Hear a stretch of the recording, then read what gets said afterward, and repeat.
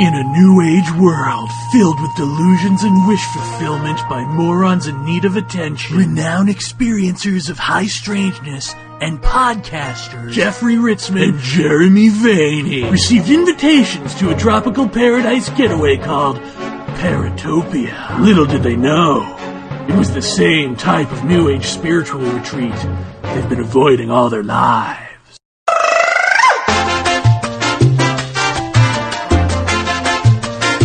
Oh, don't be shy. Area 51 is not on a map. Who reads maps anyway? Come on, you can shake it. Yeah.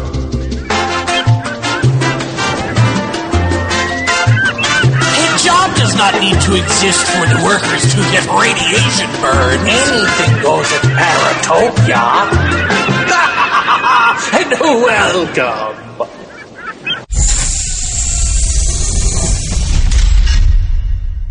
So Jeremy, like after the last show, I listened to that. I think we're doing way too much funny stuff. I mean, I want this to be more or less a serious show sometime. So let's kind of scale it back a little bit and straighten our ties and get us some serious discussion tonight. Well, I'm a little under the weather anyway, so that works for me. Cool, let's just get into it with him.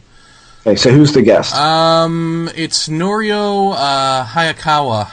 And, in fact, I have this song here to intro him. Okay.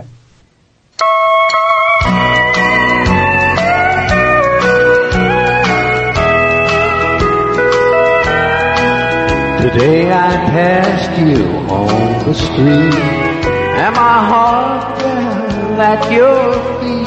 I can't help it if I'm still in love with you. Somebody else stood by your side, and he looked so satisfied. I can't help it if I'm still in love with you. A picture. Jeremy, we weren't going to do funny stuff this week. Jeff, that's actually Norio Hayakawa's own music.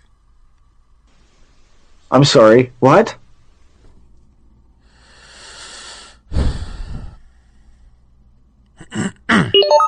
Please welcome to the program, Mr. Norio Hayakawa. I hope I said that correctly. That's correct. Thank you so much. Oh, excellent.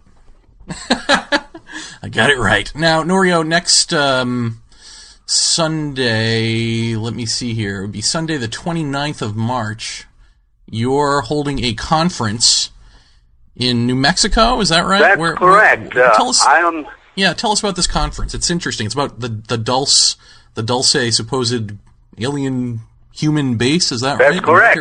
This is the first time ever conference and public forum to be held right in the town of Dulce, New Mexico. And the name of this unprecedented conference and public forum is called the Dulce Base, Fact or Fiction. And it'll be held on Sunday, March 29th, from 10 a.m. all the way to even about 5 p.m. It's a one-day public forum and public meeting as well, because we're expecting the residents of Dulce to participate in our quest to really get to the bottom of these rumors about the alleged Dulce underground base. So I'm really excited, Jeff, Jeremy. Well, before we get into all of that fun, tell us about you. Tell us about your background, how you got into all this. Well, I got into all of this because I was a long-time activist in California, and I became an activist in 1988. And my interest in 1988 was both Area 51 in Nevada, as well as Dulce, New Mexico. And most people have no idea that both the topic of Area 51 and Dulce, New Mexico, started popping out around the same time. And, this is very, very interesting. But anyway, I was in California and living in California.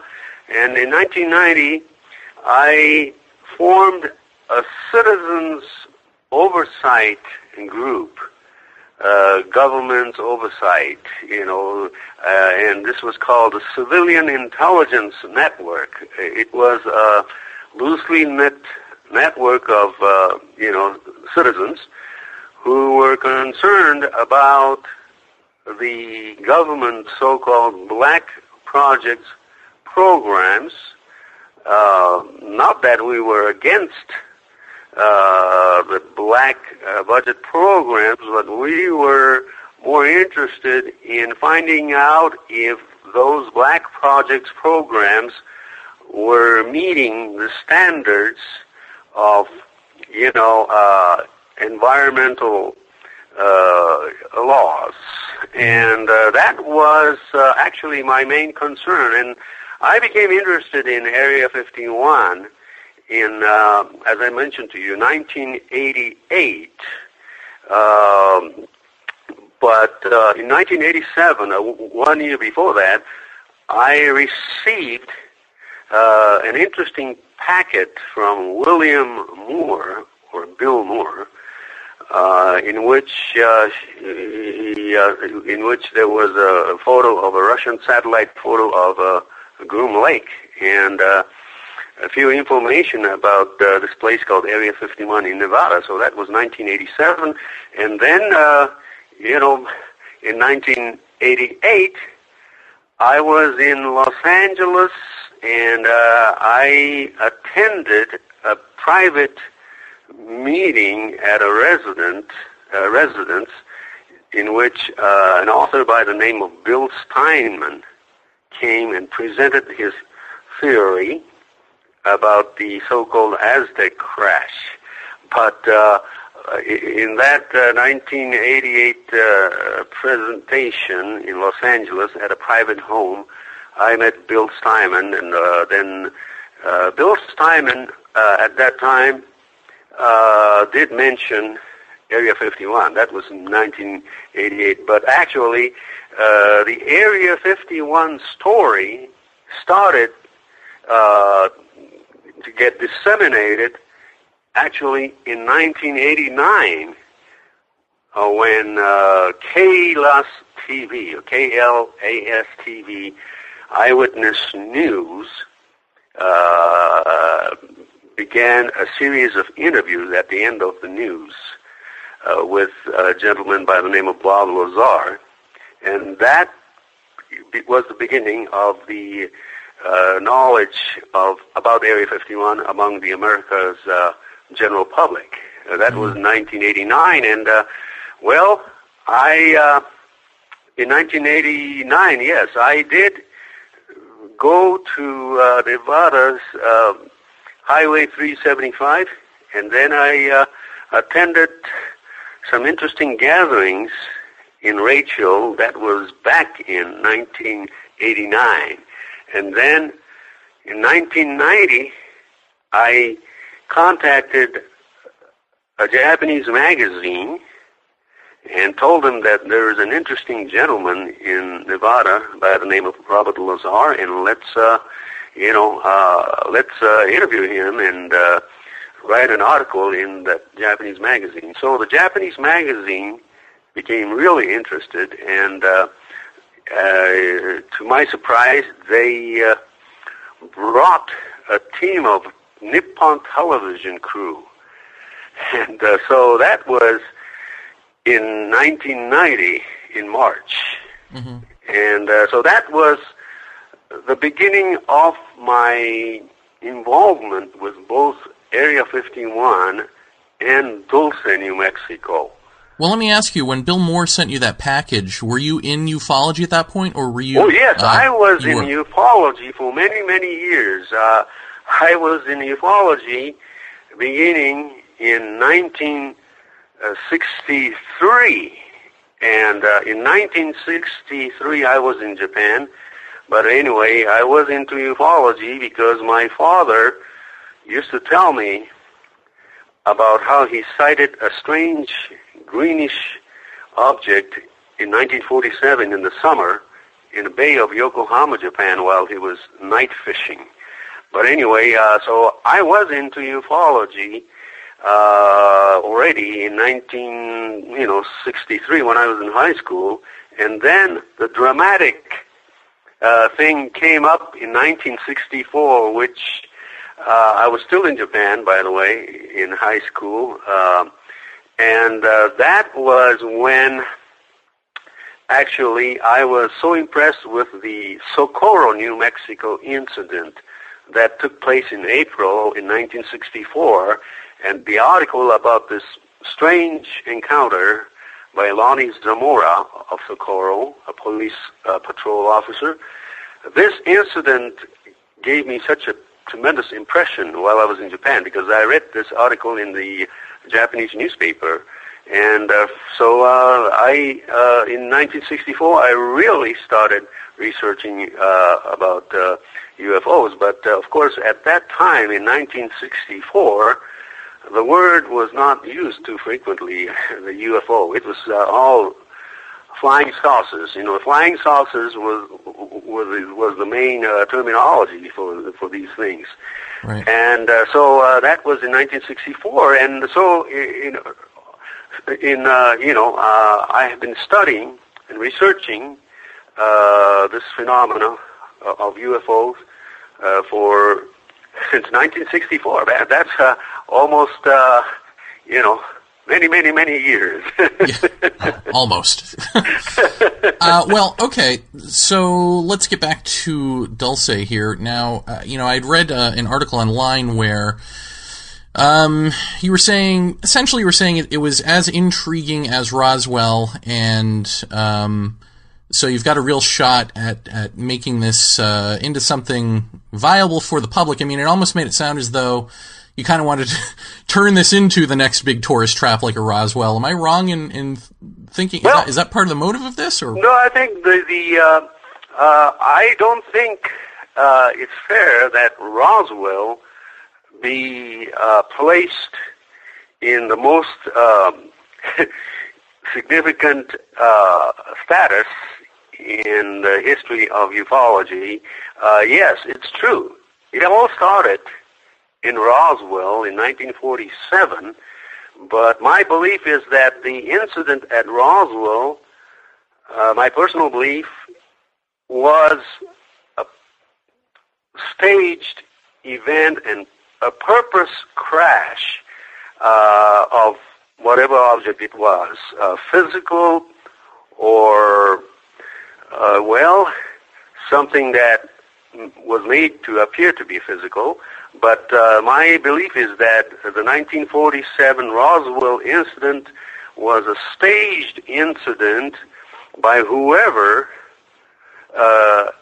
wanted that date to be a time marker for something that has been going on, a conditioning process that has been going on and is going towards some kind of a climax.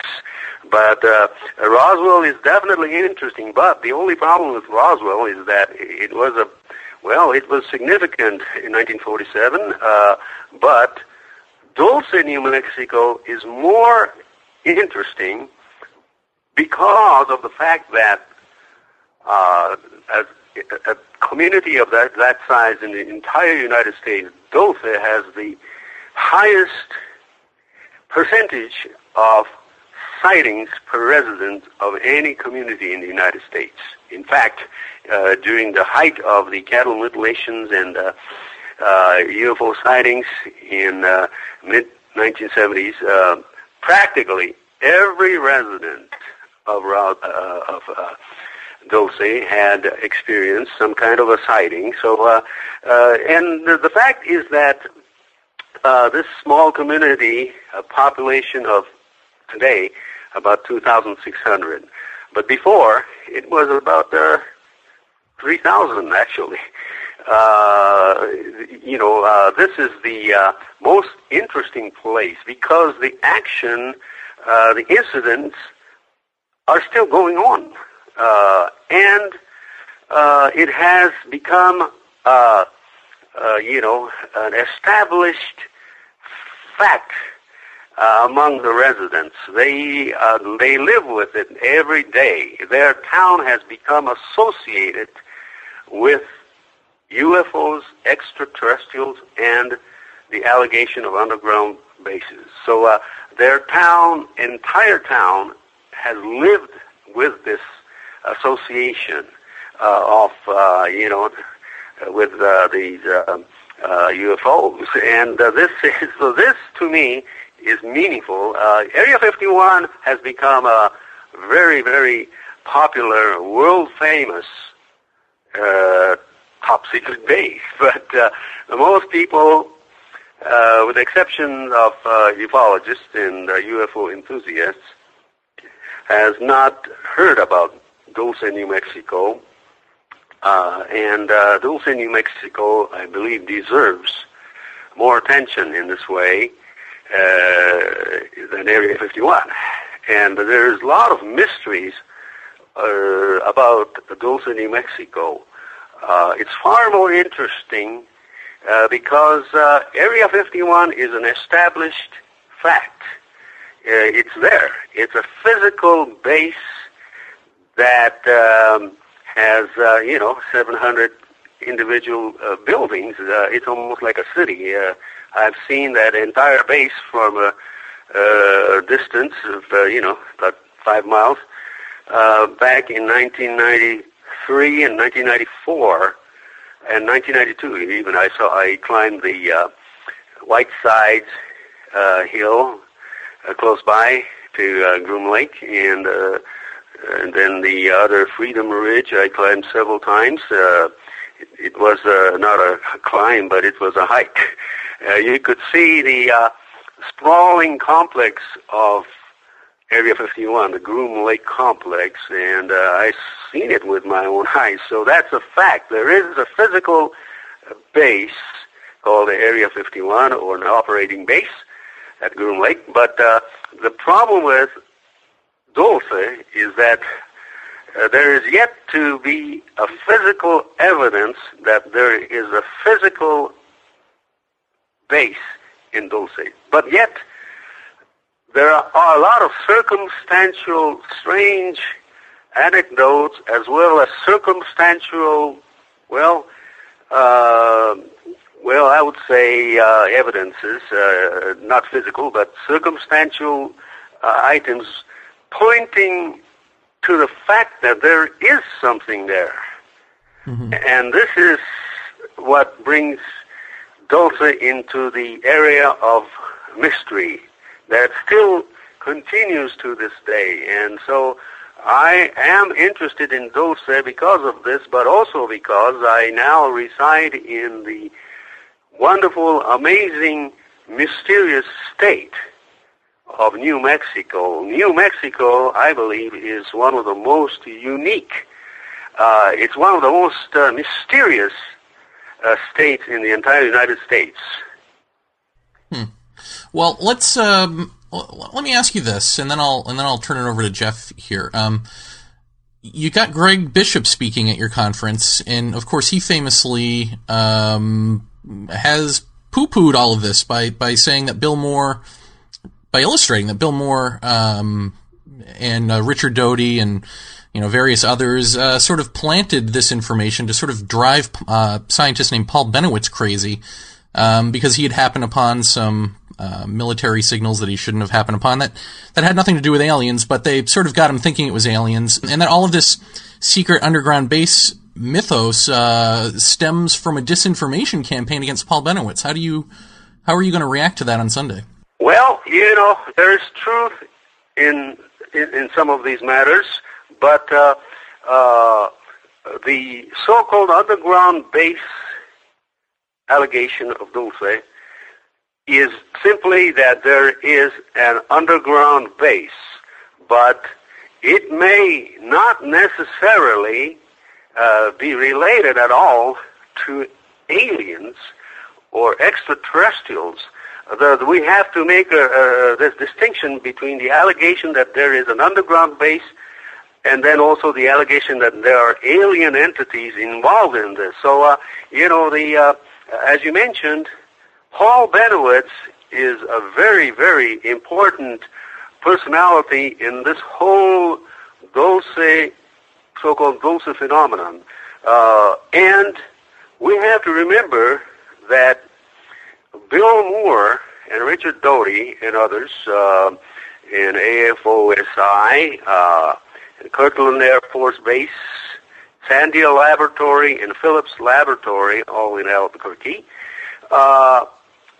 may have, of course, the belief is that they were part of the operation to brainwash Paul Bennewitz and give him disinformation. But we have to remember that Paul Bennewitz, we still do not know everything about Paul Bennewitz. He was a respectable, highly respectable scientist and engineer, and I am certain that at one time he realized that he may have been a target of a concerted effort by the government to throw him off, and he could even have pretended that he was being given disinformation, but in the meantime he may have conducted his own separate investigations pretending that he was duped. So there are still some unresolved things about Paul Bennewitz, and secondly, even though Bill Moore claimed that he was part of this campaign, along with Richard Doty, that is Bill Moore's words. That is Richard Doty's words.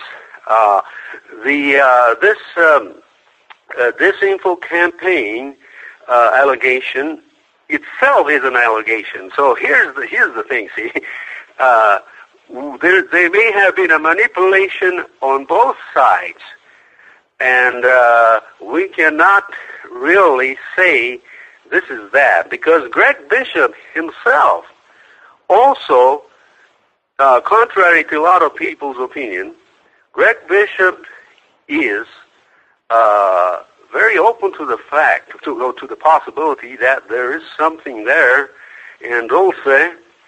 He's never said that there is absolutely nothing in Dulce. He is quite open to the possibility that in the mid-'70s, some kind of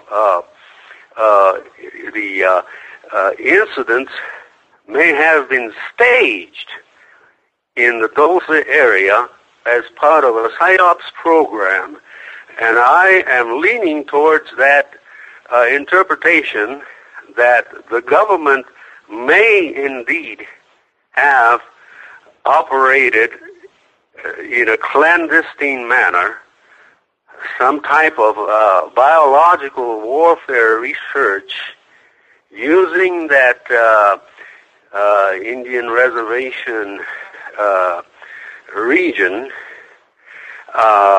and may have experimented in some type of a bovine diseases, such as what's known as mad cow diseases, and use of anthrax and other substances as part of the clandestine operation to conduct biological warfare programs. I am leaning towards that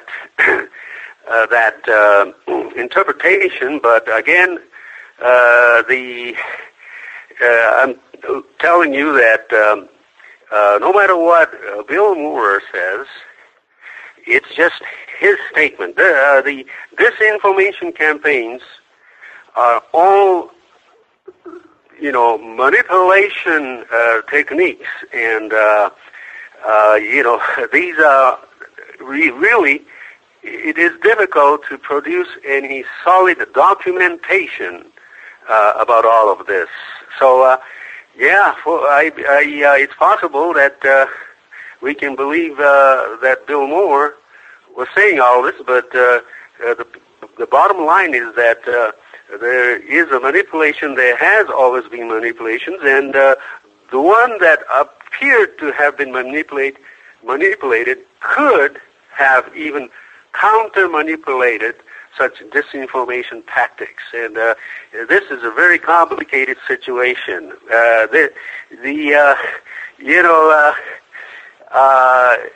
Whatever the case may be, the New Mexico State Patrol officer that I spoke to, that I talked with, he visited me a couple of months ago, told me that he tends to also believe that the government may have staged some fake UFO-type incidents in the Archuleta Mesa area and then also Archuleta Mountain area nearby, as part of a psychological operations program to create and concoct a story about underground alien bases to conceal certain clandestine operations in those areas. Well, I mean, I think it needs mentioning here that that Benowitz was a physicist. I mean, we've said that, but I think his company's name, Noria, wasn't it Thunder Scientific Corporation? His company is still a highly respected company. It's called, Thunder Scientific Corporation, and it still exists right next to Kirtland Air Force Base, near the gate of Kirtland Air Force Base, and it still has contracts with Kirtland Air Force Base, and his sons are operating the business, and it's a very good business. The only problem is to us is that the sons of Mr. Benowitz refuse to be involved in this whole controversy.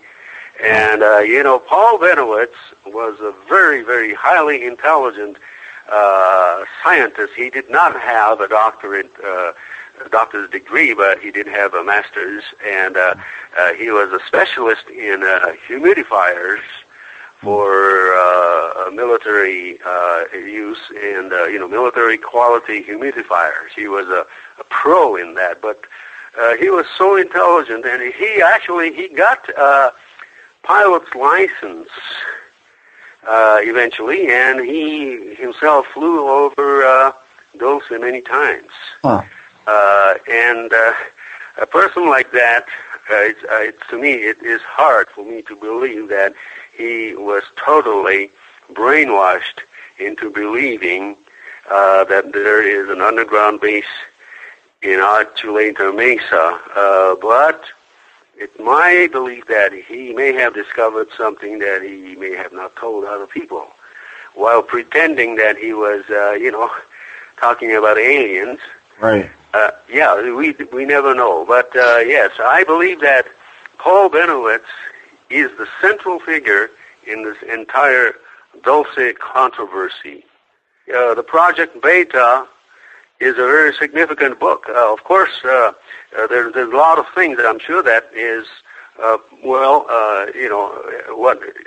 what's in the book may not be totally 100% accurate. I doubt it, but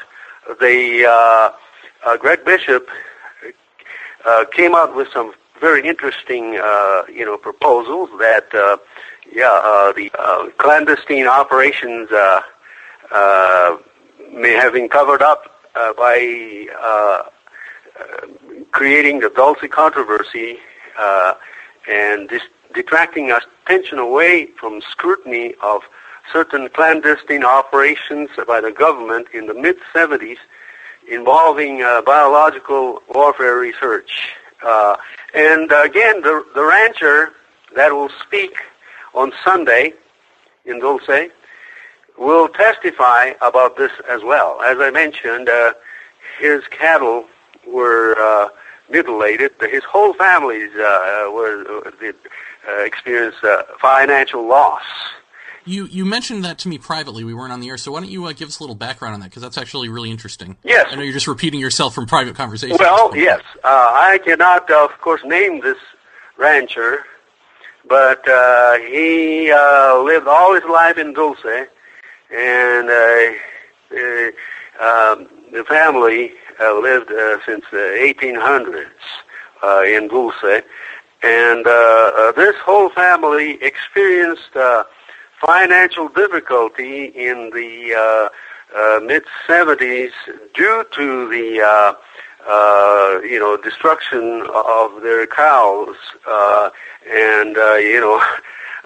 but the interesting thing is that this person, rancher, I cannot name him because he is department head of a agriculture department in a well-known university in New Mexico.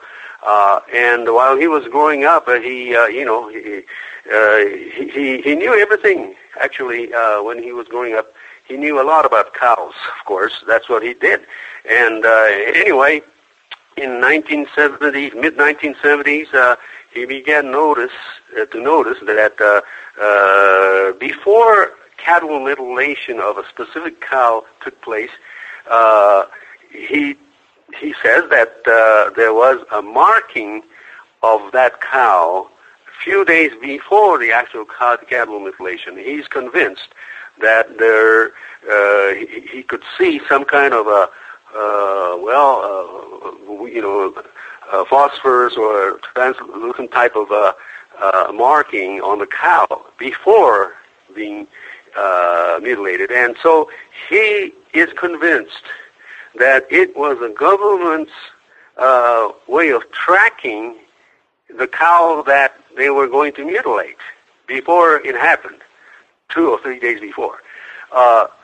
This man will testify on Sunday in Dulce, and he will show some interesting photos about, some of these markings and so on, and he will also point to his conclusion that there is a facility there.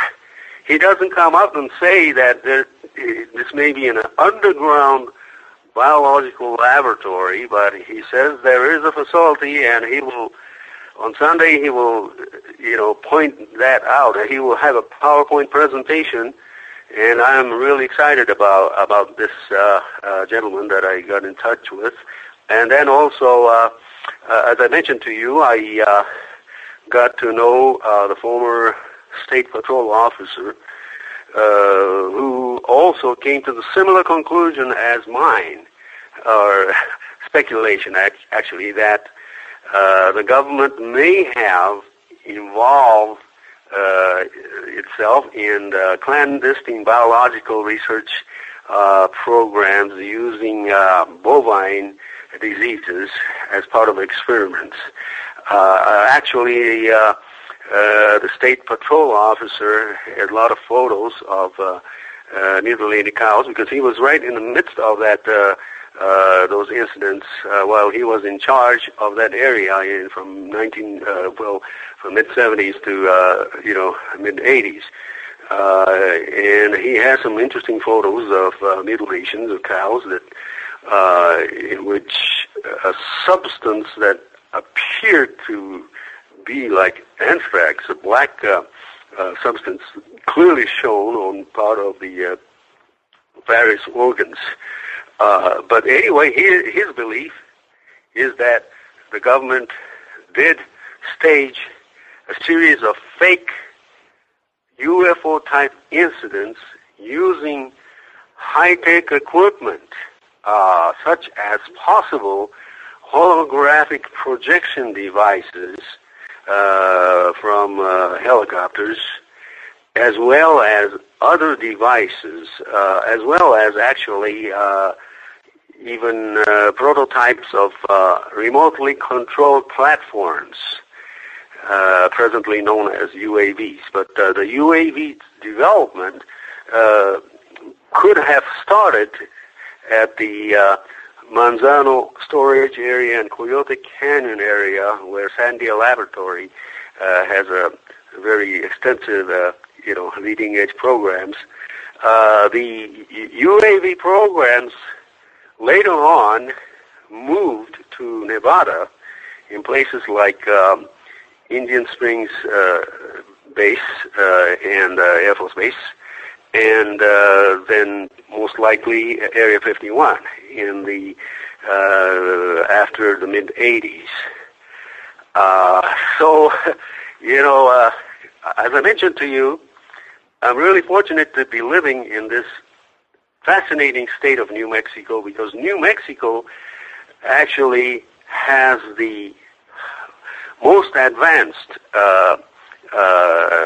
series of technologies assembled here, the most advanced laboratories, and it was here in Albuquerque in 1945 that German scientists and German intelligence officers were stationed in 1945 in Albuquerque, right at the Kirtland Air Force Base. At that time, it wasn't called an Air Force Base, but at Kirtland. They were stationed there in a program called Operation Paperclip, in which the U.S. brought these scientists to New Mexico, Albuquerque, and then they were dispersed from Albuquerque to other locations, such as Los Alamos and such as White Sands area in southern New Mexico and elsewhere. So significance is here in Albuquerque. As I mentioned, Sandia Laboratories and Phillips Laboratories has their state-of-the-art, research right here, plus Los Alamos National Laboratory. So, New Mexico has a population of less than 2 million. In fact, the entire state of New Mexico has a population of less than 2 million, and yet it's the 5th largest state in the U.S. after Alaska, Texas, California, Montana, and then comes New Mexico, and it's sparsely populated, and there are lots of Native American areas or Indian reservation areas in New Mexico, which makes it convenient for many types of clandestine operations if they want to, but my suspicion is that the government seemed to use Indian reservations area and to make deals with, the reservation and, compensate the use of the land for possible clandestine operations. The same thing happened in California in the mid-'80s in a place called Cabazon Indian Reservation, in which the U.S. government was said to have experimented on biological warfare program and also experiments on fuel-air explosives. And this became a scandal in California. The government, as I mentioned, used the Wackenhut Corporation to, make a deal and operate this operation in Cabazon. And the Cabazon reservation was really paid had some compensation for this, and it became a huge scandal. And but there was mishandling of the money and so on, and there had been even murders related to the Cabazon scandal.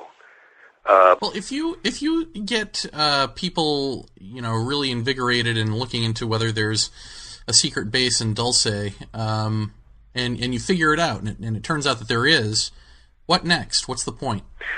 What's the next? Well, first of all, it's my belief that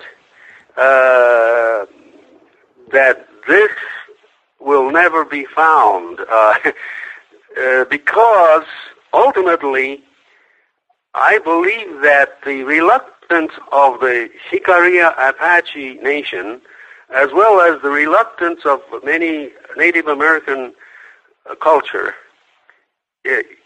involves around the fact that a lot of these topics may be intermingled with their beliefs system, the cultural and spiritual beliefs. You know that the bulk of Native American culture, such as this in the Southwest, has a belief that their ancestors came from below or underground, actually. And somehow this whole issue may be related to this, the inner thought and inner attachment to their spiritual beliefs, and by creating a scientific association of their beliefs with the, with technology, it may be a hard thing to, come up how to explain this whole thing. I'm sure that you have a hard time understanding my position, but the basic fact is this: even though I have studied the so-called UFO phenomenon for many, many years, since 1964, I have visited a lot of places. I have talked to hundreds and hundreds of people. I have interviewed a lot of people. I've gone to South America. I've, gone to many parts of the U.S., to locations of alleged incidents. But my conclusion is that the UFO phenomenon can never be solved by the so-called empirical methodology. It's a phenomena which I think delves into a reality issue, and this is the reason why about 25 years ago, I came to the belief that the UFO phenomena deals not necessarily with physical, but it could involve non-physical elements. And this is exactly what Jacques Vallée came to as a conclusion already in the 70s. Well, yeah, in fact... You're on the right show.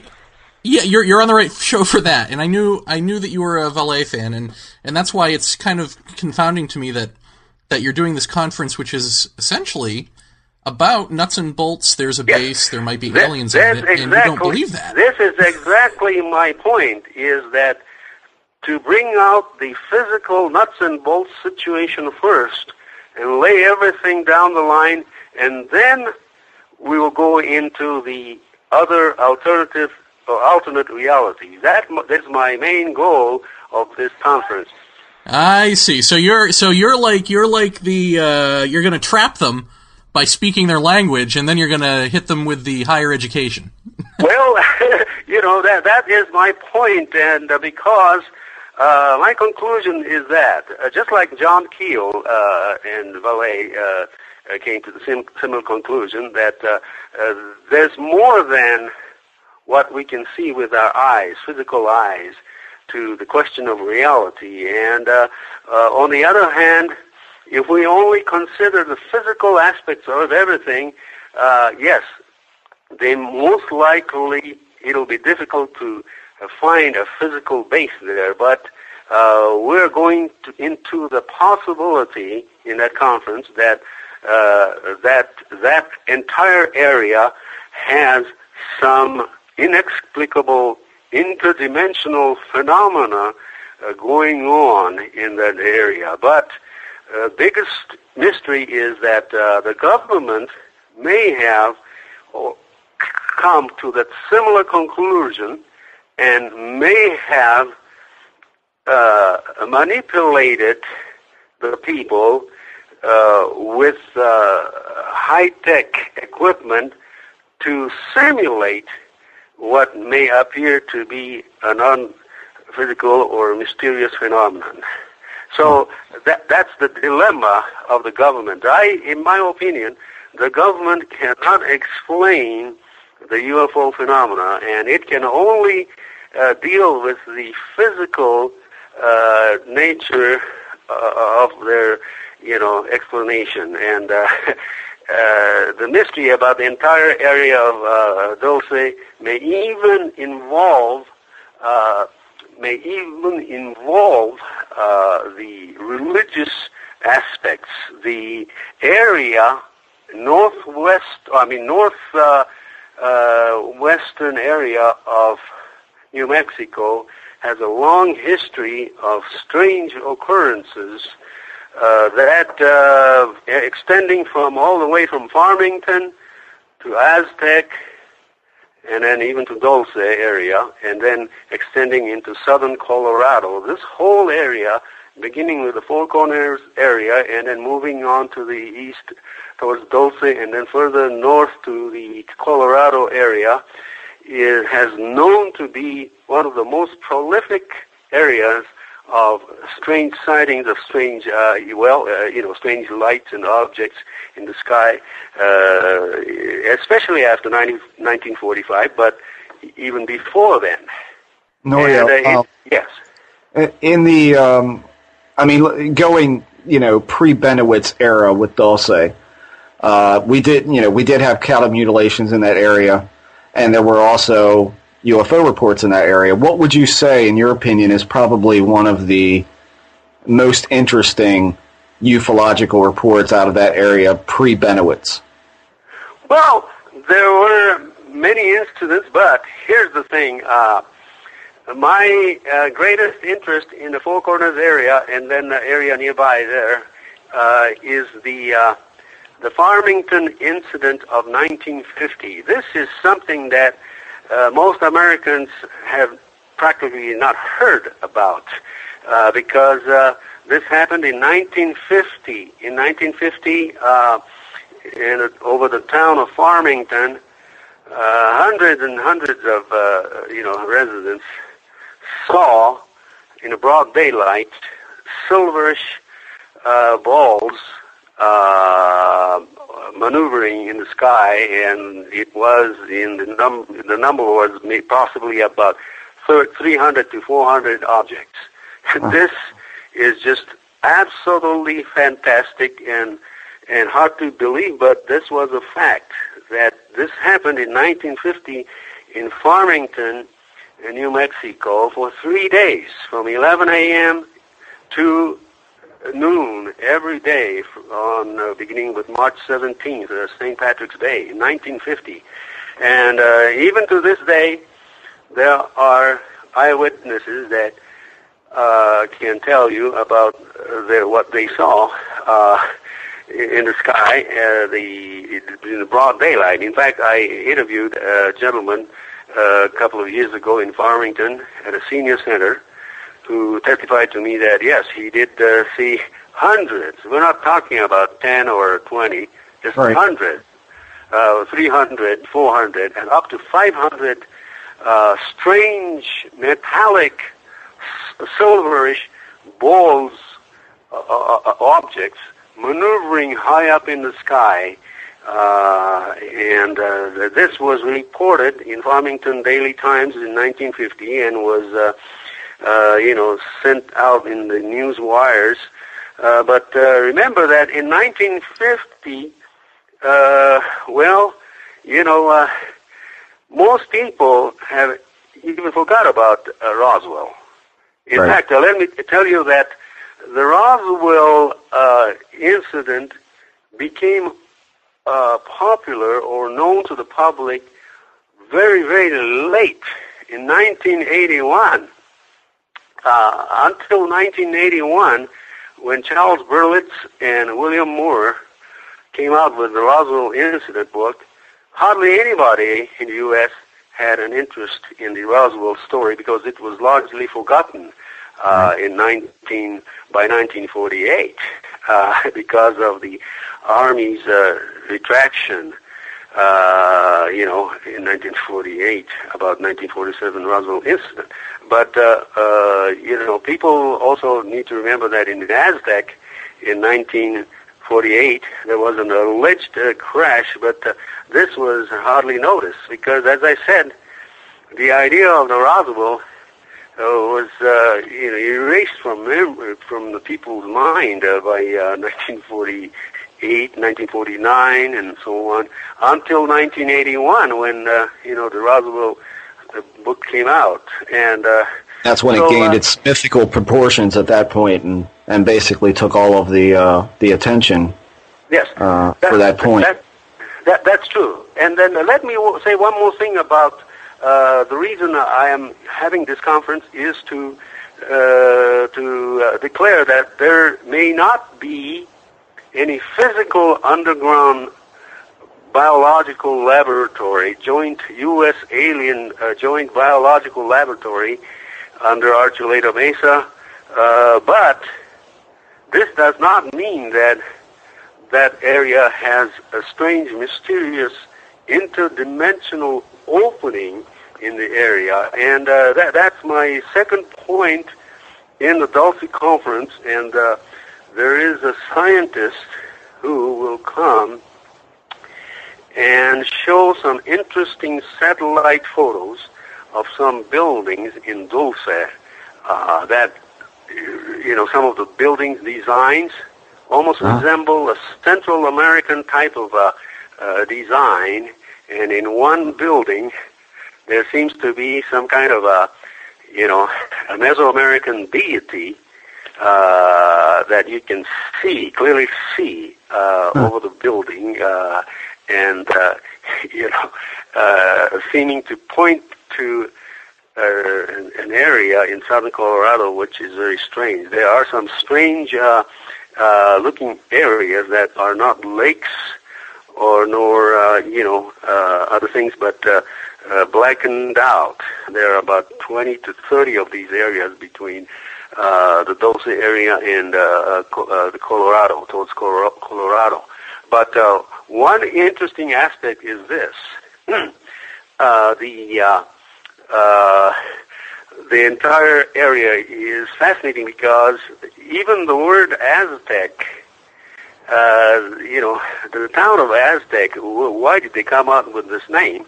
And then there's a place called Toltec in near Dulce, or near Chalma, which is not too far from Dulce. There's a place called Toltec.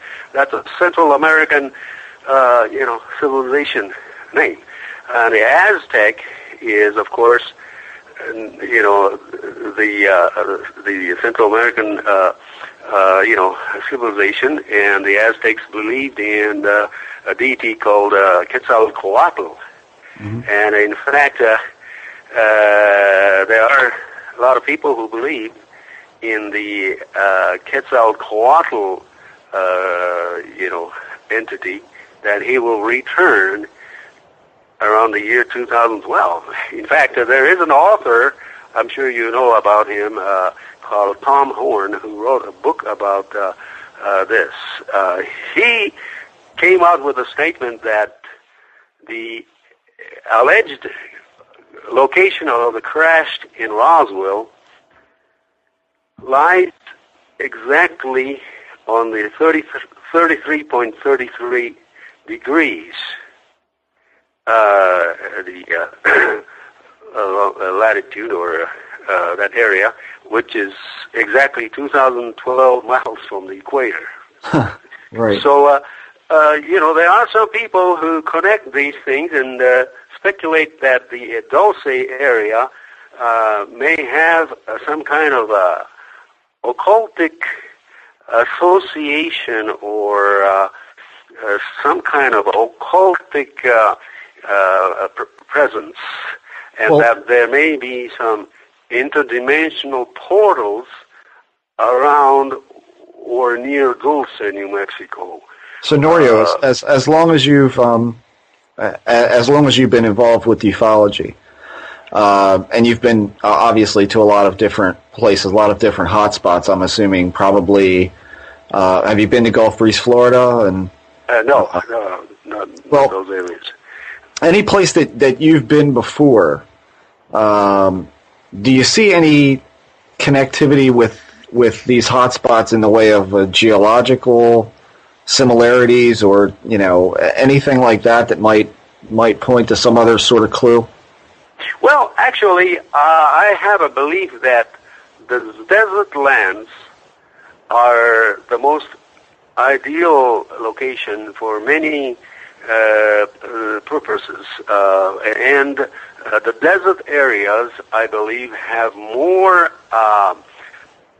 possible, high strangeness, which I call. But maybe this may be one of the reasons why the U.S. government has always used the American Southwest in the desert region to set up, leading-edge military technologies. Because, as you know, the New Mexico, we're talking about some leading-edge technologies existing in the Southwest. As I mentioned to you, the Sandia Corporation of Albuquerque, the Manzano storage area of Albuquerque, Los Alamos, and if you go to Arizona, there's a very fascinating test range called Yuma Proving Grounds, and then there is a strange operating location between Tucson and Phoenix called the Marana facility, where they train personnel for clandestine operations there with new type of helicopters and so on. But if you go to, of course, Utah, there is a very advanced, proving grounds called, the Utah's Dugway Proving Grounds. And then in California, the Southern California's desert areas, north of Los Angeles, the Antelope Valley area, you have the Air Force Plant 42, and you have a whole bunch of aerospace programs and even secret radar, testing areas. And many of these places are in the desert area. So there's something about the desert that is unique. Lots of space. Well, they're underpopulated. That's true for sure. But it's it seems that they of course it's an ideal place to test a lot of things. But going back to the problem of why this is such a difficult thing to really research is the possible intertwining of both the physical reality and the non-physical reality. My point is this, that the physical underground laboratory may not exist, but... Well, let me ask you something here. You said that you've met Bob Lazar, and so how do you perceive him, given this outlook? Do you think that he is any of the things that he claims to be? Do you think that he really did work on UFOs in some underground base? Well, do you get the sense that he was telling you the truth when you met him? Well, when I met Bob Lazar in 1990 at his house with a Nippon television crew, we interviewed him for 3 to 4 hours. And there were about 5 men who Bob Lazar said were his friends, but their reactions was very mysterious, because while we were interviewing Mr. Lazar at his residence, they always were 2 persons that sat near him, and wherever Bob Lazar moved or went to, such as going to the kitchen or while we were interviewing, and these 2 men walked with him, and that to me was very interesting. And one of the men I saw with my eyes had some kind of a black device. This was in 1990, and it was not the old type of cell phone, but it was different. It was some kind of communication equipment, and we were surprised. And every time Bob Lazar moved from the couch and then go to his office to point something out, these two men accompanied him while he walked. And this went on throughout the interview, and we asked him who these people were, and Bob Lazar said, "Don't worry, they are just my friends." But there was some strangeness about that incident, but I am convinced that Bob Lazar knows what he's talking about. In fact, he still continues to have partial contracts with defense contractors through his company, the United Nuclear. And the United Nuclear was in Albuquerque up till last year. The Bob Lazar lived here in Albuquerque, New Mexico, behind the Sandia Mountains, and he had his United Nuclear laboratories or company, and occasionally, it's my understanding that he still did some work for some defense companies and Department of Navy indirectly and so on. But he moved his operations just last year in May to Michigan. But my basic conclusion is this, that I still think that there is something about Mr. Lazar, and many people in the ufological community put down Bob Lazar as a charlatan, or he was just a fake or things like that. But I still think that Bob Lazar had a purpose, and that he was definitely part of this entire thing, this entire conditioning process that I believe has been going on and is leading towards something in the very, very near future. He played a role, and just like George Knapp, George Knapp is one of the only persons that still clings to the Bob Lazar story. And we'll have the first time ever Area 51 conference in August in Las Vegas, and George Knapp will speak over there. I will also speak over there. But George Knapp is one of the only last big name that still supports the claims of Bob Lazar. And to me, yes, I cannot discredit Bob Lazar or just categorize Bob Lazar as just a charlatan. I think there's more to it. Do you possibly see Bob as an intentional leak, not to leak anything of of an alien nature to the world, but to leak a story to the world that basically would have had, just say for instance, the Russians chasing flying saucers that we may or may not have while we're actually doing something else at Area 51.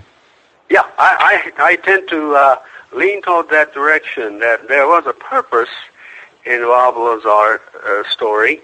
And here's my whole take on this.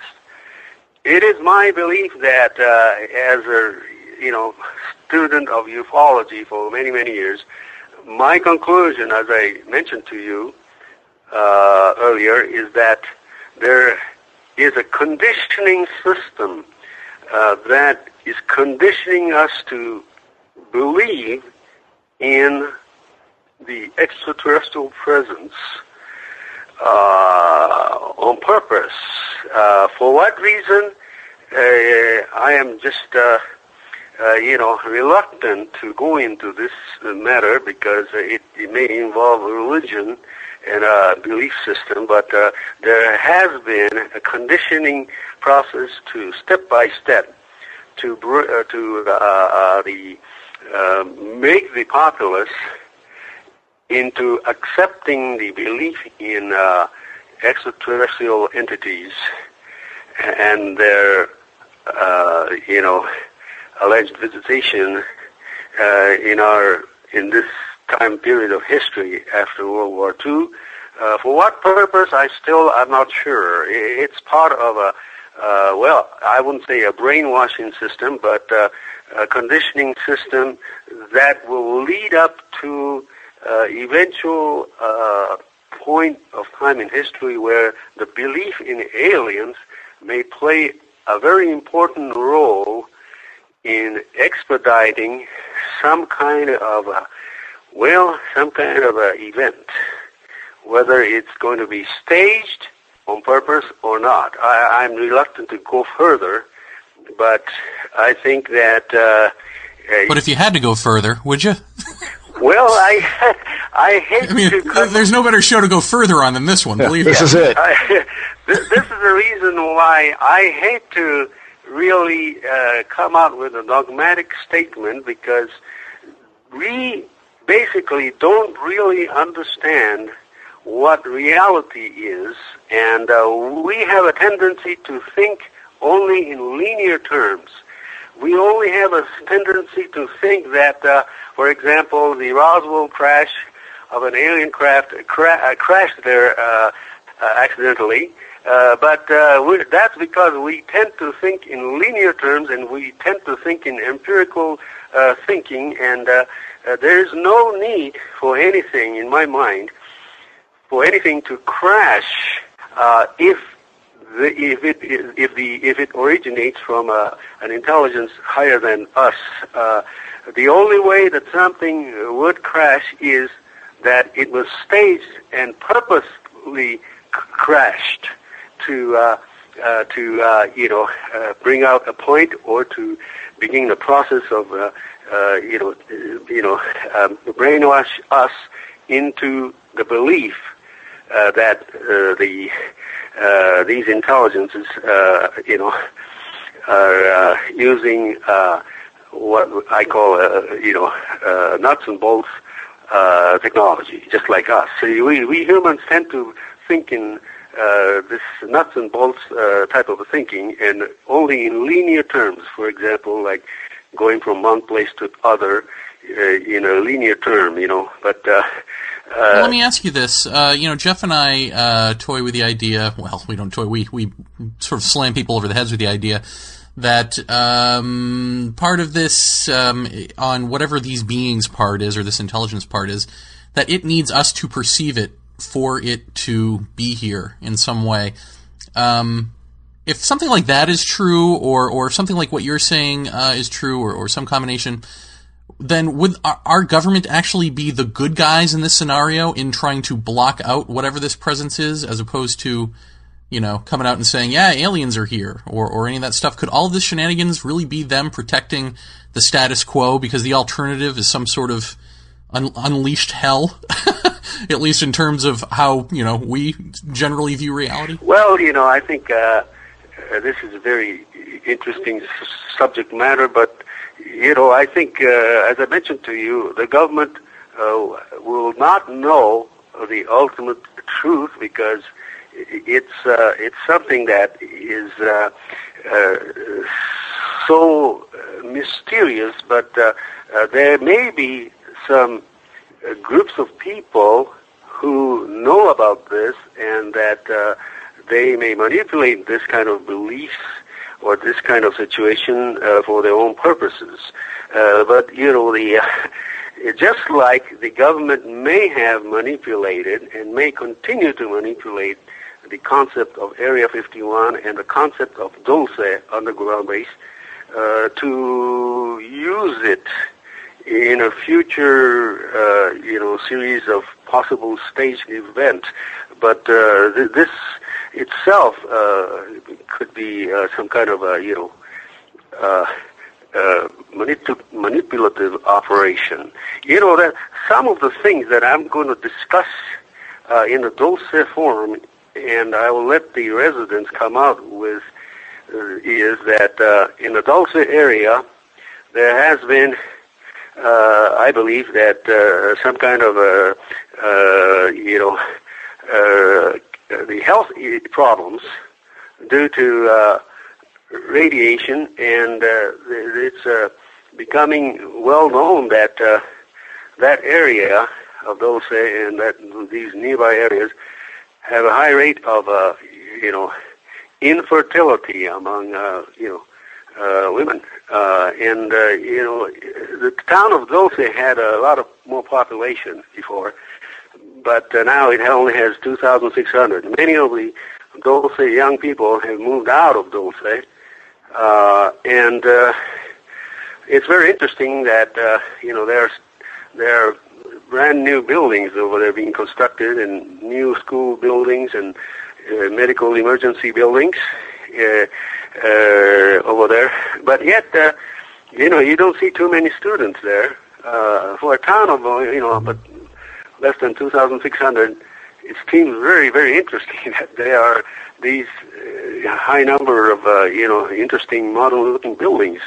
And my concern, going back to my initial the topic of Dulce, is that yes, the Dulce area may have something that the leaders may not want to talk about, which may possibly involve these environmental issues. There are allegations that toxic chemicals and other biohazardous materials are being stored illegally in the nearby areas, and so on. There are lots of allegations. But this whole thing is that it's a convenient place if any kind of a governmental clandestine programs are conducted.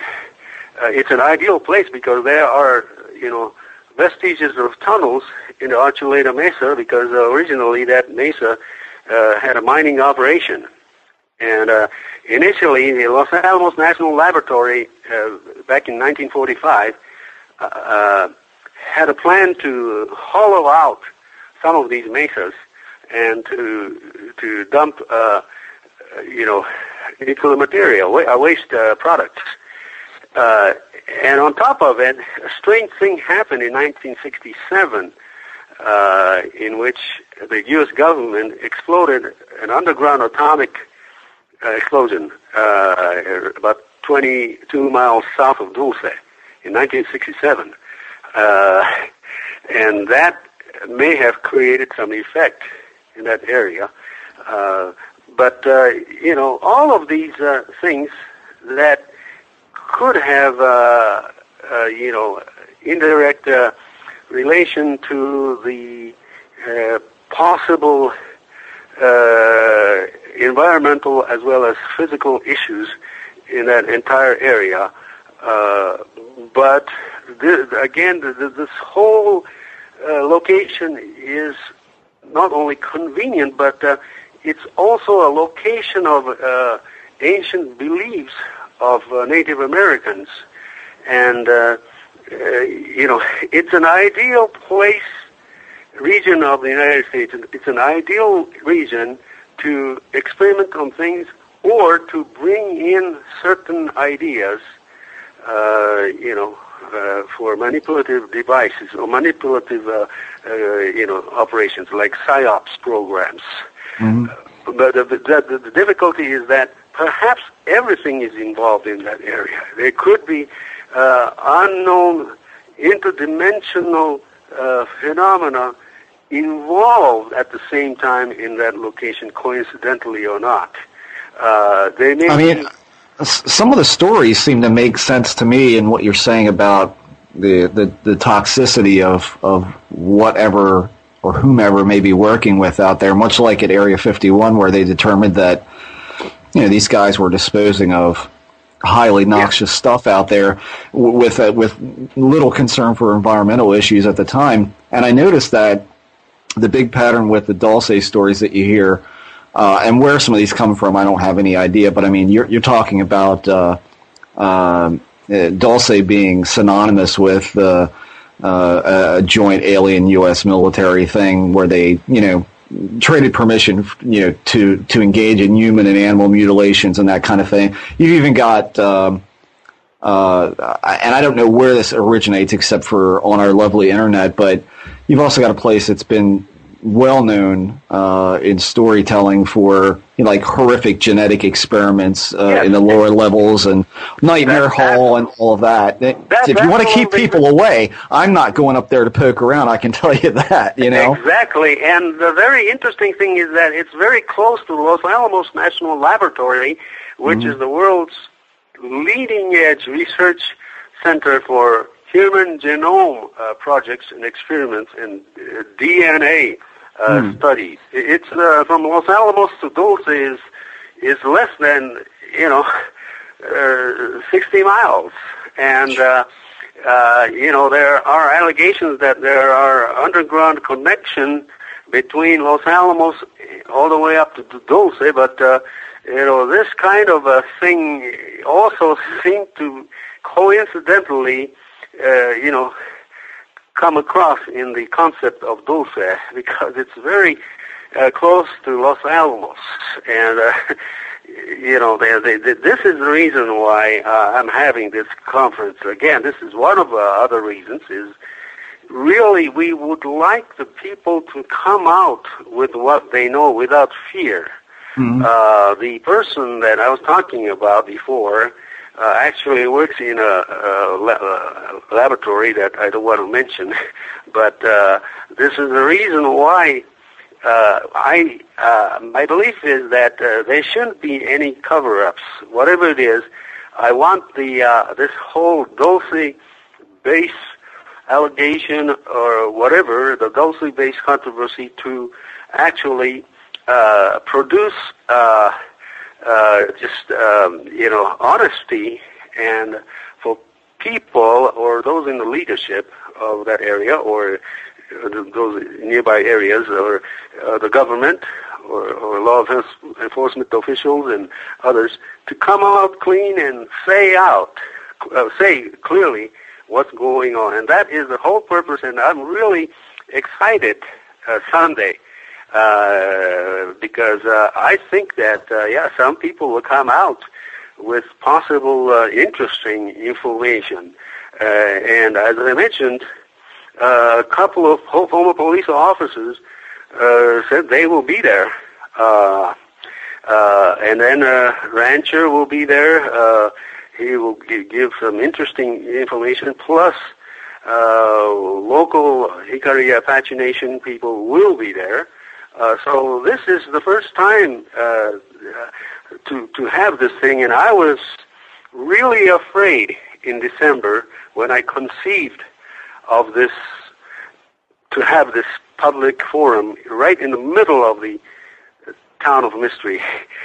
And nobody has done that before, because in Area 51, yes, in 1998, I did organize a huge people's rally in 1998 at the perimeter of Area 51, in which 250 people came. And there was no immediate result, but our purpose in having the Area 51 rally in 1998 was to have the government come out and say that there is an operating base at Groom Lake. And then our purpose was also to let the government know that the guard shack that is at Area 51 on the Groom Lake Road should be placed at the perimeter area where it should belong, not inside, because if you go to the guard shack, you're arrested there already. So right. This is ridiculous. And then our demand was for the government to place a clearly constructed fence along the border instead of red poles. They have a lot of money. Why don't they do it? But anyway, and then the other demand at the Area 51 People's Rally in 1998 was for the government to compensate the workers who got sick while they got in touch with a chemical substance while working on stealth technology and so on, stealth programs at Area 51. So the immediate result didn't come out. But 7 years later after the rally, the government admit that there is a base at Groom Lake. And then a year and a half ago, the government finally began the process to compensate the former workers of Area 51 who had contracted the serious disease and because of the chemical toxic chemical materials, and they finally began the compensation process, and this was only a year and a half ago. So activism like this, I think, is good. It will produce some results, but when it comes to Dulce, it may be a little difficult, but at least we're going to take the first step this Sunday. As I said. Well, give us a little information where people, a website or, Well, actually, yes. Actually, at this late time, I don't know how many people, the listeners, will be able to get to Dulce, but it's on Sunday, okay? You still have time, but it's going to be held in Dulce, New Mexico at Best Western Jicarilla Inn, and there's an admission of $5. It's not a money-making UFO conference type thing. It's a real public forum and real conference and meeting. So there's only a $5 charge for the admission, and it starts from 10 a.m. and it will go on till 5 p.m. And you can get this information on the Dulce Base Conference simply by just doing Google search or Yahoo search and type up Dulce Base Conference, and there will be many, many links with articles and information. And of course, you can also go to my MySpace website, which is myspace.com/Norio Hayakawa, just as it sounds, NorioHayaka. MySpace.com/Norio Hayakawa. And in my life... I think you forgot a WA on there. Yes. That's right, yeah. That's right. But anyway, if you go to my MySpace page, there are lots of information on relevant topics, not only about the Dulce conference, but there's an information about the upcoming Area 51 conference. And then there are other interesting links to other items on the MySpace page of mine. But anyway, Jeremy and Jeff, it's really my pleasure to have talked to you, and I sure appreciate so much your invitation to come on your forum to discuss a few things. It's impossible to say everything in such a short time, but the basic idea is the same, that I am into this because I want to know the truth myself, and I want everything to come out clean and open. And I don't believe in secrecy, unless it's something that that has to be kept secret, sort of like private information and so on. But I believe in open policy. This is the reason why I am allowing every person who comes to the conference, to the event, to freely record this entire conference in a public forum. Mm-hmm. That's great. That's wonderful. Well, yeah, we certainly agree with you on that, and thank you very much for coming on the show. And yes. Yeah. Yeah, thank you so much. I can't wait to hear how the turnout is. Yeah. Yes, I will try to report later on after the event is finished. Excellent. That's great. Okay, thank you so much, and take care, y'all. You too. Okay. Bye now. Bye. I've got to pee. I have to get my ice cream. Okay. I'll meet you back.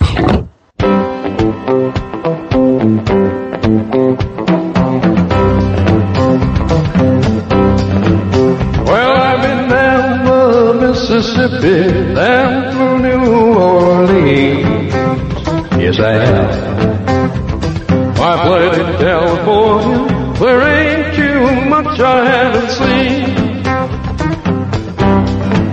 For I'm a rambling man, don't fool around with the rambling man. Left a girl in West Virginia, up where that green grass grows. Oh girl, got a girl in Cincinnati waiting where the Ohio River flows. Well, I'm a rambling man, don't give your heart to a rambling man. You better move away, standing too close to the flame. Once I mess with your mind, your little heart won't be the same. Forever rambling man, don't mess around with any old rambling man.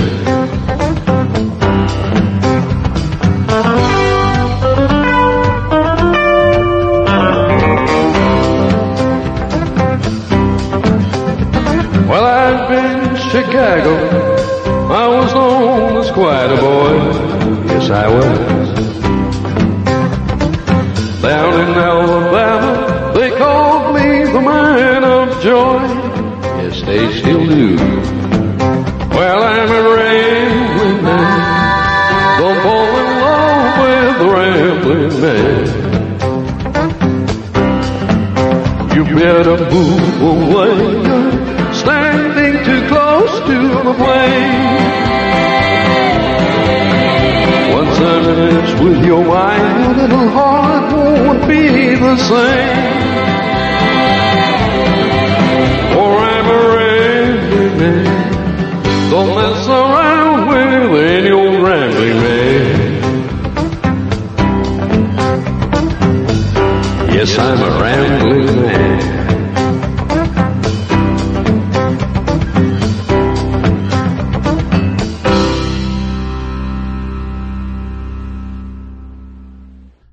Jeffy, that Norio, he's a bit of a talker, and that works out well for me because my voice is hoarse and I'm feeling under the weather. And I'm eating ice cream. You know, just for today's show, I went out and I bought this, it's a brand new comic book, the very first one, called Groom Lake. Wow. And they have cleverly disguised characters such as Roberta Lazar. Yeah. So good to see someone's making some money off this. Right. You know, I was worried that this was going to be a bit of a train wreck, but then at around the 40-minute mark, it's sort of like a mystery yarn, like a good novel. It just sort of took a turn. Uh-huh. It's like all of a sudden, wait a minute, this guy isn't into underground bases. Mm-hmm. He's into Jacques Vallée, and he knows that the only way to get that to the public is through their hearts and minds. Right. Well, I mean, let's not forget that that Norio came to us, or we went to him, because we had, 3 or 4 listeners request him as somebody that they'd like to hear talk. And so we wrote him, and he eagerly accepted our invitation to come on. So I think we should have him back to talk about the deeper aspects of the subject that maybe he didn't want to get too into in this episode because he was focusing on his conference and the activism around Dulce and Area 51 and those places. I'll say for my money, I'm not about open policy when it comes to stuff that goes on at those bases because, frankly, I think there are some things that need to be kept quiet for the sake of, dare I say, national security. If you don't honestly think that there are alien UFOs and handshake deals and all that, as he presumably does not, then why would you want those bases to be public? Although I guess you could make the argument that, for instance, those workers that he talked about who were irradiated. Exactly. I had read about them ages ago because they were part of Project Censored's top 20 stories that didn't make the news. And, I find it amazing. I didn't realize the follow-up that he said about a year and a half ago that the military has started to compensate them. They didn't have to. Both Clinton, basically Clinton wrote to the Supreme Court. The Supreme Court agreed that they didn't have to acknowledge anything because the base officially doesn't exist, even though they admitted it existed officially. It doesn't exist, and so they don't have to give anything. So the big bad evil military is compensating people anyway. That's interesting. Yeah. I mean, it's and I think if there is anything going on with Dulce, it's it could be that there are. I mean, I don't necessarily buy the whole thing about that the southwest area of the United States is just is a mystical place. I think it is a mystical place. Don't get me wrong. I think it is a very interesting place, and I've been all over it, and it is a fascinating place. But I think the reason for a lot of military bases, a lot of testing, it's because there's a lot of space. There's a lot of space where you can hide things that people can't go, and therefore you can have a bit of autonomy about what you're doing. You don't have to ask anybody's permission to blow up something out there because there's no one around. The other thing is that if you're going to have a place that's going to where you're going to have things dumped, just say, for instance, Los Alamos, say, is generating some kind of waste that has to be disposed of, and you find some very secluded, zero population area, and you start dumping there, hey, you're going to make a story to keep people away from there, because you don't necessarily want them knowing you're dumping stuff there, but let's make a story that we've got underground bases. In fact, let's go do this and that to kind of generate this buzz and come up with a story that makes people stay away, kind of like people being abducted and thrown into large vats of acid, stuff like that. The Nightmare Hall. And well, there is something just generally mystical about the desert in that if you've ever been in the desert, I mean, I can't imagine being alone in the desert. It's got to be like a sensory deprivation chamber, You might as well be meditating and in a sensory deprivation chamber, It's just vast and quiet. Yeah. So there's that, and I got to think that affects you in some way if you're not used to that as far as whatever mystical qualities. But what's interesting is when I met with the representatives of the Kogi, and they were asking for some sort of sacred, or not sacred but ancient site around New York, I'd said I don't know, but hey, what about Sedona? Isn't that where everyone goes? And the guy rolled his eyes at me and was like, listen, that place, shaman don't go near that place. Because it's been so corrupted by flaky New Agey crap that it's a joke. It's not actually, there's nothing magical about it. It's a joke to people who, know better, essentially. Wow. I thought that was interesting. I think the desert, you're talking about it being deprivative as far as, input from what you're seeing. I mean, I can tell you, being out in the middle of the desert, I was out in the Painted Desert area of New Mexico, and even the Grand Canyon. You're right, pitch black. You can't see your hand in front of your face, except if it's a clear night. And if it's a clear night, I mean, if anybody listening who hasn't been to the American Southwest, first of all, go.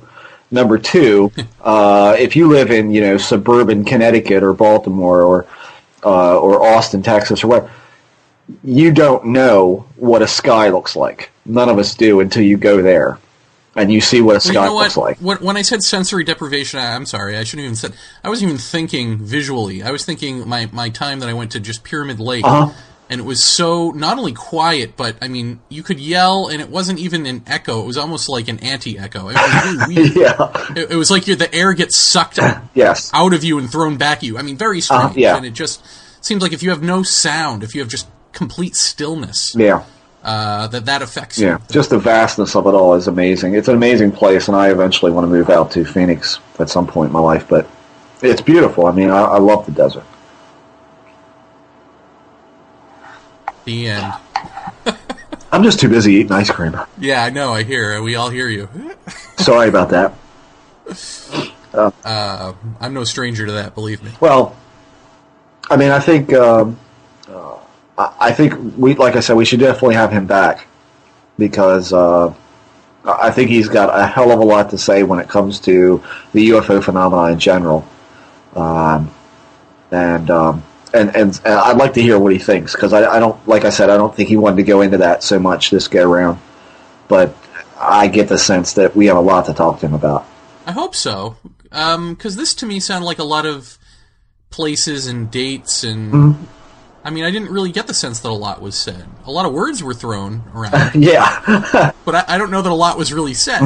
And then the tantalizing stuff was just sort of nibbled at, but not really. Right. Wasn't the main course. So yeah, I guess it'd be nice to have him on again and flesh some of those larger things out. On the other hand, I'm skeptical that we'll get there. Yeah. Well, the Farmington stuff, we'll always have Farmington, you know. No, I don't know. I think you could probably have a pretty deep conversation, in the valet-ism category of things with him. I think that, although you wonder when you get into a conversation with somebody like that if they're just going to say, well, it's going to be one of those things we're never going to know because we just don't get reality. We know that part, but let's talk more about the mechanism of how. Well, yeah, I got a feeling he's got his own hypothesis about Absolutely. it. He just didn't want to throw it out there just yet. Absolutely. We'll drag it out of him. Yeah. Well, he was a little concerned. It sounded like he was like, this gets into religious aspects, and I don't like to get into that. Well, when he comes back, he's getting into it.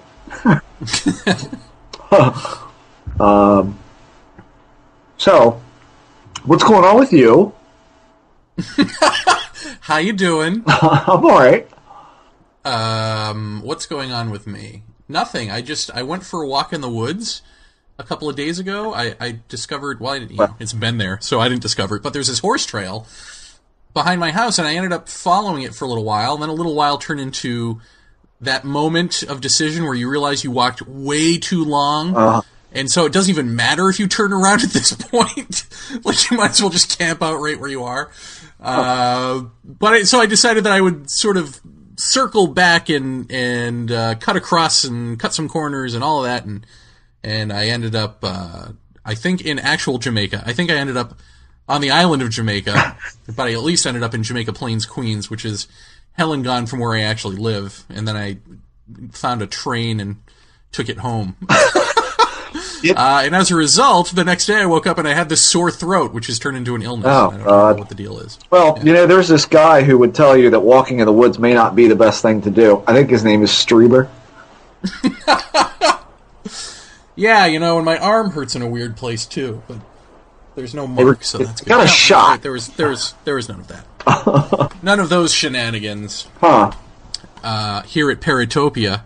Right, that's it, Paratopia. Right. If I just keep saying that at the end of everything, it's like we never break the fourth wall. Well.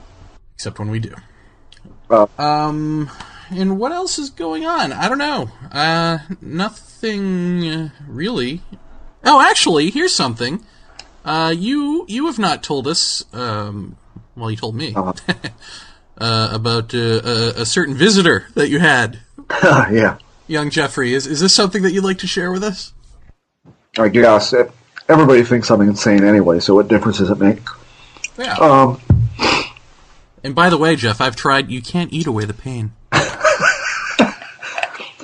I just made myself a Pepsi float when you rang and said, hey, it's time to do the interview. I put it in the freezer and all the Pepsi froze. It's really good. Yeah. So, what was that last week? Week before? Yes. Right. I was in my living room, and I was sitting in my chair, which is usually Jeremy's chair when he's here. And it's kind of a big leather, ball and claw footed recliner.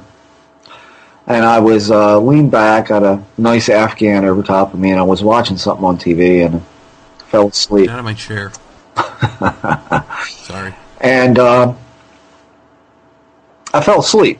My wife and son were home, and and I fell asleep. And I woke up because someone woke me up. I heard someone talking, and I woke up, and when I opened my eyes, I saw my wife standing at the end of our dining room table, which is adjacent from my chair. And she was facing the back of the house, which is a sliding glass door. I thought it looked very much like she was standing at the closest end to me of the dining room table, which is a long, about a 200-year-old table. And Jeremy can tell you it's ridiculous looking. Standing with her hands on the back of the chair, facing away from me towards the back of the house. And like I said, I had heard someone speaking to me, but I didn't make it out. So when I saw her standing there, I put the footrest down and I kind of sat forward, and I said, "What'd you say?" And about that time, I heard somebody coming down the stairs, and I looked over, and it was my wife's feet coming down the stairs. Of course, with her attached to her feet. I was just going to say, dun dun dun. What I saw was her feet coming down the steps, and I was like, what? And I looked back over at this, who I thought was my wife, standing there in a skirt, and a off-white sweater with. She has long hair. My wife has long hair, and this person's hair was about the color of my wife's hair. Straight and curly towards the bottom, but when I thought about it after the fact, it was a bit longer than her hair. But when I looked back at this person, they melted into the room. They didn't just fade away. It's very hard to describe because I've never really seen anything like this before. But it was almost as if the body that I was looking at became the back of the chair, and the sweater and the hair became, I don't know, whatever's past that, became curtains. It literally, its form melted into the visual of the dining room. And I watched it do it. And when Lisa came down to the base of the stairs, I said, I just saw someone standing at the end of the dining room table. And she pretty much ignored me because she doesn't want there to be anything in this house, which I don't think there is. I don't know what that was or what it... I mean, it certainly looked like her from the back, but I mean, you can't hear... In my living room, you can't hear someone talking upstairs. You just can't. So whatever the voice was that woke me up wasn't the TV, because the TV had been turned down, and I don't know what to make of that. But it wasn't frightening. It was startling a little bit because I'd never seen anything so real looking. I mean, it was very solid. It was like a person. It was like her standing there with her back to me. I looked at the hair, I looked at the curls, and I looked at the highlights in her hair. I saw all this stuff, perfectly clear, but it melted right into the room. I've never seen anything so freaking strange in my life. I mean, that was just, that was beyond disorienting. I mean, I've seen a lot of weird shit, but that was... Did she move, like even incidentally, No. like a human breathing, No. or just bobbing their head a little? No, not that I could see. No. Huh. It just looked like she was standing, with her hands on the back of the chair. I mean, I saw the elbow bones in the bottom of the elbows. I mean, you could see all of these, just like it would be if a person was standing there. I mean, you just notice certain things, and the only thing I don't remember seeing is shoes, but I saw, the skirt, I saw the leg, the calf, the heel, or the beginning of the heel. I saw the edge of the hands on the back of the chair, on the right, what would have been her right. Yeah, I mean, it very much looked like it was my wife standing there. but it obviously wasn't, and I don't know what it was. Could it have been hypnagogic hallucinations? I guess, but I mean, I certainly, by the time I put my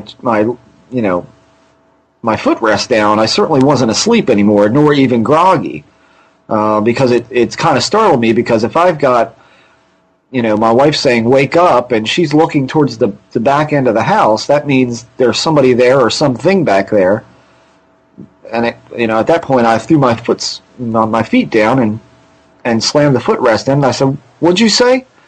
And that was when, boom, boom, boom, boom, boom, here she comes down the steps. And so I don't know. That's really it. I don't really know what else to say about it. It was very strange. Very, very strange. Another woman. Another woman, yes. Let's go back to Norio for one moment here. Sure. One thing that I thought as I was listening to him was how I remember how much I used to care about these military stories. And this is no reflection on him or anything like that. It's just where my interests have gone. I mean, I used to really, X-Files and all that sort of conspiracy stuff, the paranoia, it all really fed into my fears and my interest in this mystery, the mystery of all, and now it just falls flat. Now I just don't care, No, that's pretty much my set right now too. I've deliberately stayed away from talking about the whole government angle of things because I don't really think they know a whole lot more than us. I mean, I would like to have Lazar on only because he is such an interesting character, and he does seem to be dynamic in ways that I think we could probably get to talking to him. But other than that, I all of that stuff. I mean, it just seems like we already know where it comes from. There's no real mystery. I mean, I guess you can just say, well, it's all the Bill Cooper or Bill Moore and Richard Doty. It's all what they said. But that's all you've got to go on anyway. Yeah, well, I mean, didn't you find it interesting that what piqued his interest was a set of documents that Bill Moore gave to him. Right. But then when Bill Moore says, I sort of helped with all that. Well, that's not acceptable. Now we don't believe Bill Moore. Now it's... Right. Except that, ultimately, he doesn't believe either of them because he doesn't believe the ETH. So... Wow. Very confusing to me. Yeah, I mean, I think what he's trying to do is to gain... the attention of these people who are genuinely interested in the whole, Area 51 Dulce, connection or perceived connection to ufology. And I think what he's actually trying to do is to get people to realize that there's, when you level a serious investigation at this stuff, you find all of these characters making up stories and the proliferation of these nightmares on the internet. Going through this stuff, and I think basically, if you put Dulce to rest as some kind of, covert military joint alien ridiculousness, if you put that to bed, then that kind of will keep other people from coming forward saying, "Yeah, I worked there, and this kind of stuff happens." I mean, it's kind of almost disarming disinformation in a way to do that. So. I mean, as far as Lazar goes, I'd like to have him on the show too. I have written him. I mean, my whole thought with him is that I think that he's being honest about what he saw, but I question what he saw, and I question what his mindset was when he was exposed to whatever stimulus has made him talk about this. His whole story. I could very easily see that Lazar could have been drugged and in a suggestible drug state was shown UFO photographs and told about these things and who knows what kind of subconscious diddling done to then go out and talk about this stuff, that this is what we have, that this is what we're back engineering. And of course at that point every enemy that you have in other countries would be looking for, oh my God, well, what do they have? This guy leaked this out. What do they really, what do they got over there? And of course, while everybody's focused on the UFO thing, there's something else going on that is completely earthbound and probably of a defensive nature that we don't need to know about. I don't want to know about that stuff. Because if I don't know about it, then I'm not in trouble. I thought Norio's story of Lazar was interesting, but I thought almost even more interesting. I didn't realize that what is it, United Nuclear? Is that the name of it? Yeah, his company is employed by defense contractors. Right. So here's a guy with these whistleblowing tales, or delusions, or a hoax. One of the three. One of the three, definitely. Right. It's either true, it's false, or he's crazy. And the defense people are still working with him. How is that possible? Well, it's highly compartmentalized. I mean, you don't know how deep that's going, that he's working with them, but, yeah, I mean, granted, I know it all. But I mean, how is he allowed out? How is he allowed out of the loony bin? How is he allowed out on the streets? Because I think that, I mean, even, and I'm not saying because he's crazy, I'm saying that they would have put him there. If any of this was a real problem for them, that he's coming forward with any of this. Exactly. Which is what I've said from the start. I mean, there's the whole story, I think, of one of his tires being shot out or something, or I can't remember the whole story now. It's been years since I looked at that, but and the threats made to him and all that, and that's why he went public, because he was afraid. I got news for you. He wouldn't have been able to pick up a phone call if he was releasing something that they didn't want to be let out. I think it was a completely intentional leak by a very credible guy who, they felt. I kind of think he was picked for this. I think his personality. I think all these things are examined when they want to get somebody in to organize some kind of intentional leak of something. And when you've got a guy saying that, he worked on these things and whatnot, he could have been playing with, Tonka toys on the floor, drugged up, and that's what he thought he was doing. Who knows how that all worked? But I think that it was completely intentional. I do not think if he worked on, true alien recovered technology and was going to go public with it, and they didn't want him to, he'd be done. That'd be it. There would be. Did you think that at the time when he first came out? Yes. Huh. See, I never had the forethought of all that. I was sucked into, he's either telling the truth or not, and oh my God, this is the Holy Grail. I mean, I really got sucked into that. No, I think it's, it all goes back to, if they don't want something to be known, it won't be known. And that's it. And leak or, I think this is what turns me off of any government whistleblower on the UFO phenomena as a whole. These are,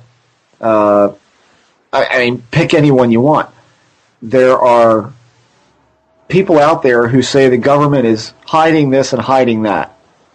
And then a government whistleblower comes up and says, well, I know this, and this is what happened to me, and here's the story.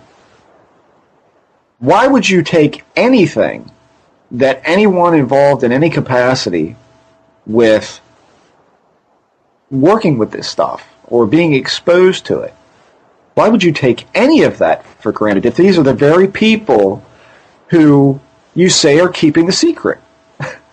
Why would you have any faith in what you're being told is real or true?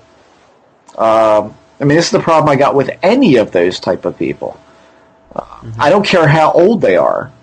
I look at somebody like Corso.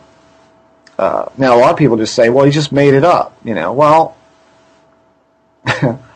I look at that and I think they could have rang him up and said, look, this UFO thing, we want you to put a little bit of a spin on things. Here's your story, study it, learn it, and go public. Do you think a man of his caliber with his career in the military, highly decorated, worked in intelligence, commanded a nuclear base at one time, are you going to tell me that this is the kind of guy who would go, hey, fuck you, I'm done with military service. No. This is the kind of guy would do his duty. If he perceived that to be his duty, he would do it. So, no, I don't put any stock in that kind of stuff. Bob Lazar is a completely different thing because there's a guy who was just brought in to work on these specific things and then gone. He's out. And he's out talking. And, and all of that. I think the defining moment in that to me was when he took a bunch of people, including John Lear, out to watch this so-called flight of these discs, these recovered discs that they had, and knew the timetable in which they were going to show up. Now, if you've got a guy who's doing that, you immediately know he's telling people. And at that point, that's when you have a sharpshooter on the hill, and they're all done. Goodbye. That's it. You want to get rid of him? There's the place. You know he's talking.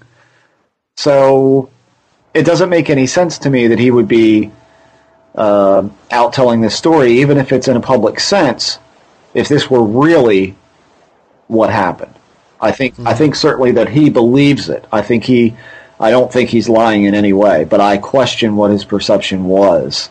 And I'd be curious to ask him, did they ever give you an injection? Did they ever tell you to drink anything or eat anything, or it not have been that obvious? But these are things I would like to know. Here's a question. Maybe, I don't know, someone out there in listener land knows the answer to. Norio spoke briefly about cattle mutilations and this one rancher who believes that he saw, fluorescent markings on his cattle, the ones that were going to be picked. So that essentially the government's doing experiments with these cattle mutilations, but they always return them, right? Right. Which I never got because it seems arrogant. 2, it seems like another way to get caught, and 3, there's not a better way to dispose of them. Does anyone know? This just came into my head just now. What insurance policies are like for cattle? Could you not claim a loss if the cow was gone? Could you only claim a loss if it died in such a manner and was there? Huh. You see what I'm saying? I mean, is it actually a good thing that they're doing, returning these things in some odd, monetary or policy way? Huh.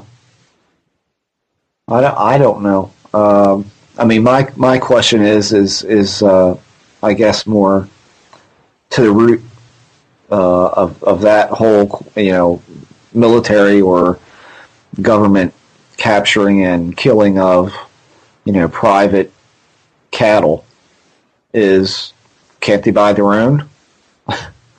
Yeah, well, that would be my first question. Why not have a CIA ranch or something? Right. I mean, you got Area 51 and have your base underneath it. You got Area 51. Take your cattle out there, fence them off. They got hundreds of acres out there to do what you want. Why are you doing it to private ranches? That doesn't make any sense to me. There was a thing just on the other night on the History Channel, I think it was, called An Alien History of Planet Earth. And in there, the man did touch on the cow mutilation thing, and he had a rancher on there. And I'm not sure if this was near Dulce or not, but this rancher said he saw what looked like a disc with lights on it picking up a cow. And he said, as I looked at it longer, I saw canopy lights come on and realized that this was a helicopter. And he said, there was basically a line attached to the cow, and they airlifted this thing away. Some of the cattle that have been returned to him, mutilated, of course, and dead, he said that many of them, their legs had been broken because they'd been dropped. What does that mean? What's the purpose in that? And that many of the lacerations or what have you, they determined that a great many of them had been done while the cow was alive. I mean, I don't know. I don't know what that's all about. I tend to think that maybe that's not government military at all, but maybe some sort of cult activity, like a highly funded cult of some kind. I don't know. I mean, it's certainly weird. But I think much like crop circles, I think there are plenty of cattle out there that die of natural causes and are eaten from the inside out by maggots and every other sort of parasite that may get thrown into the mix, much like crop circles where there's a great number of them that are made by people, but there are still a number of them that aren't. And it's a shame because I think a great many crop circles have been written off as, or a great many people have written crop circles off as a human-based, thing. I don't know. I don't know what the purpose of all that would be. I don't. If it's the government and they buy their own cattle, that just doesn't make any sense to me. Maybe they don't want to have to explain in a budget what they're doing with cattle. Well, I mean, it's either that or whatever they're exposing this cattle to. If it is, something like Norio says, where it's some kind of testing on cattle, maybe they want a populace of the general populace exposed to something that comes by way of a carcass laying in a field. I don't know. Is it some kind of preventative thing for a general area to expose cattle to something, open wounds on it, and that's the way this? Maybe consider it sort of like a vaccine to a large area of cattle. I mean, who knows? Who knows? I think that's all very strange stuff.